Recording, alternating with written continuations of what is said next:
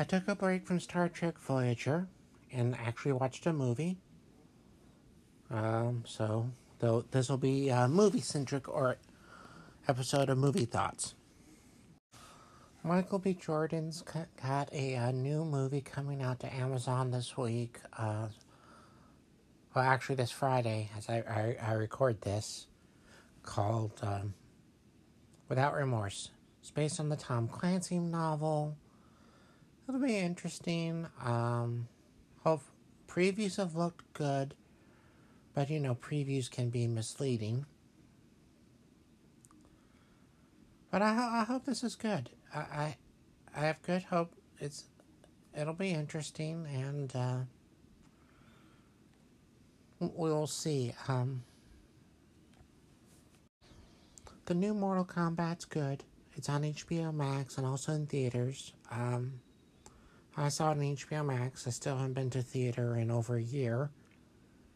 I thought this was, as I said, I thought it was good, but the original, the 1995's got a charm that this one doesn't have. Not sure why exactly, but it does. However, the new Mortal Kombat, it starts off pretty well, and it has a good third act. It's also under 2 hours. I do like a movie that's under 2 hours. I think a lot of movies are longer than they need to be. And sometimes I blame improv, because I think this is a little off topic, but okay. I think the idea that improv's great all the time started to infect movies, more movie comedies than anything else. And sometimes improv is good, sometimes improv's bad. But sometimes, I don't know, I just do think that movies since 2000 seem to have gotten longer on average than they were in the 90s and the 80s. But I haven't done a survey to prove that. Okay, back to Mortal Kombat. It's a little odd that they had to create a new character for this series, because this series has so many characters. But, I don't know. Whatever. I think this is worth seeing. It may drag a little bit in the second act. And there's nobody fun. It's not as much fun as the 1995 one.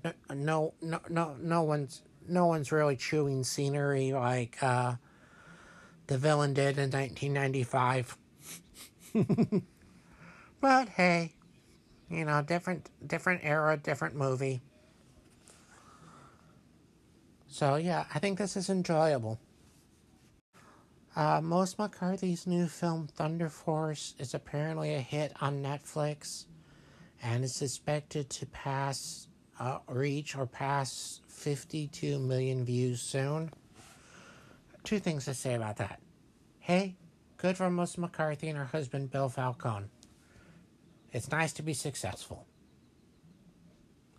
Second, I'm not sure I trust any number that Netflix releases on some of their movies, because I don't know if there's if there's somebody else impartial who gets to see those numbers, and like Netflix may say 52 million people have watched this movie, but does that mean 52 million people watched the entire movie, or did 12 million start the movie and lose interest after the first half hour, and then the other 40 million people watched it, which would still be good. But I'm not sure I trust the movie. I don't think I trust any numbers from Netflix, because I don't think we have context. But as I said, good for Melissa McCarthy and her husband Ben Falcone. Don't know why I changed his name to Bill there for a second, but sorry about that. I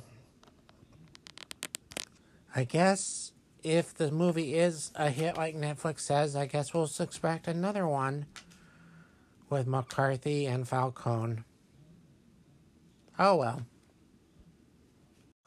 Well, I guess that's it for this week. Uh, I did watch the Inhuman series from a couple years back. I just don't think I have anything that interesting to say about it, so I probably won't do a special episode on that. But I don't know. Maybe if I find, who knows? I guess I could change my mind.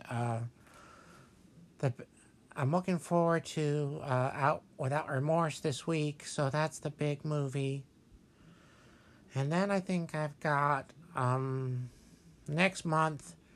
I've got 2 movies, 2 Blu-rays on order, and so that's a little low. Usually, I'm surprised it's only 2, but we will see if there's anything else interesting coming out on Blu-ray next month.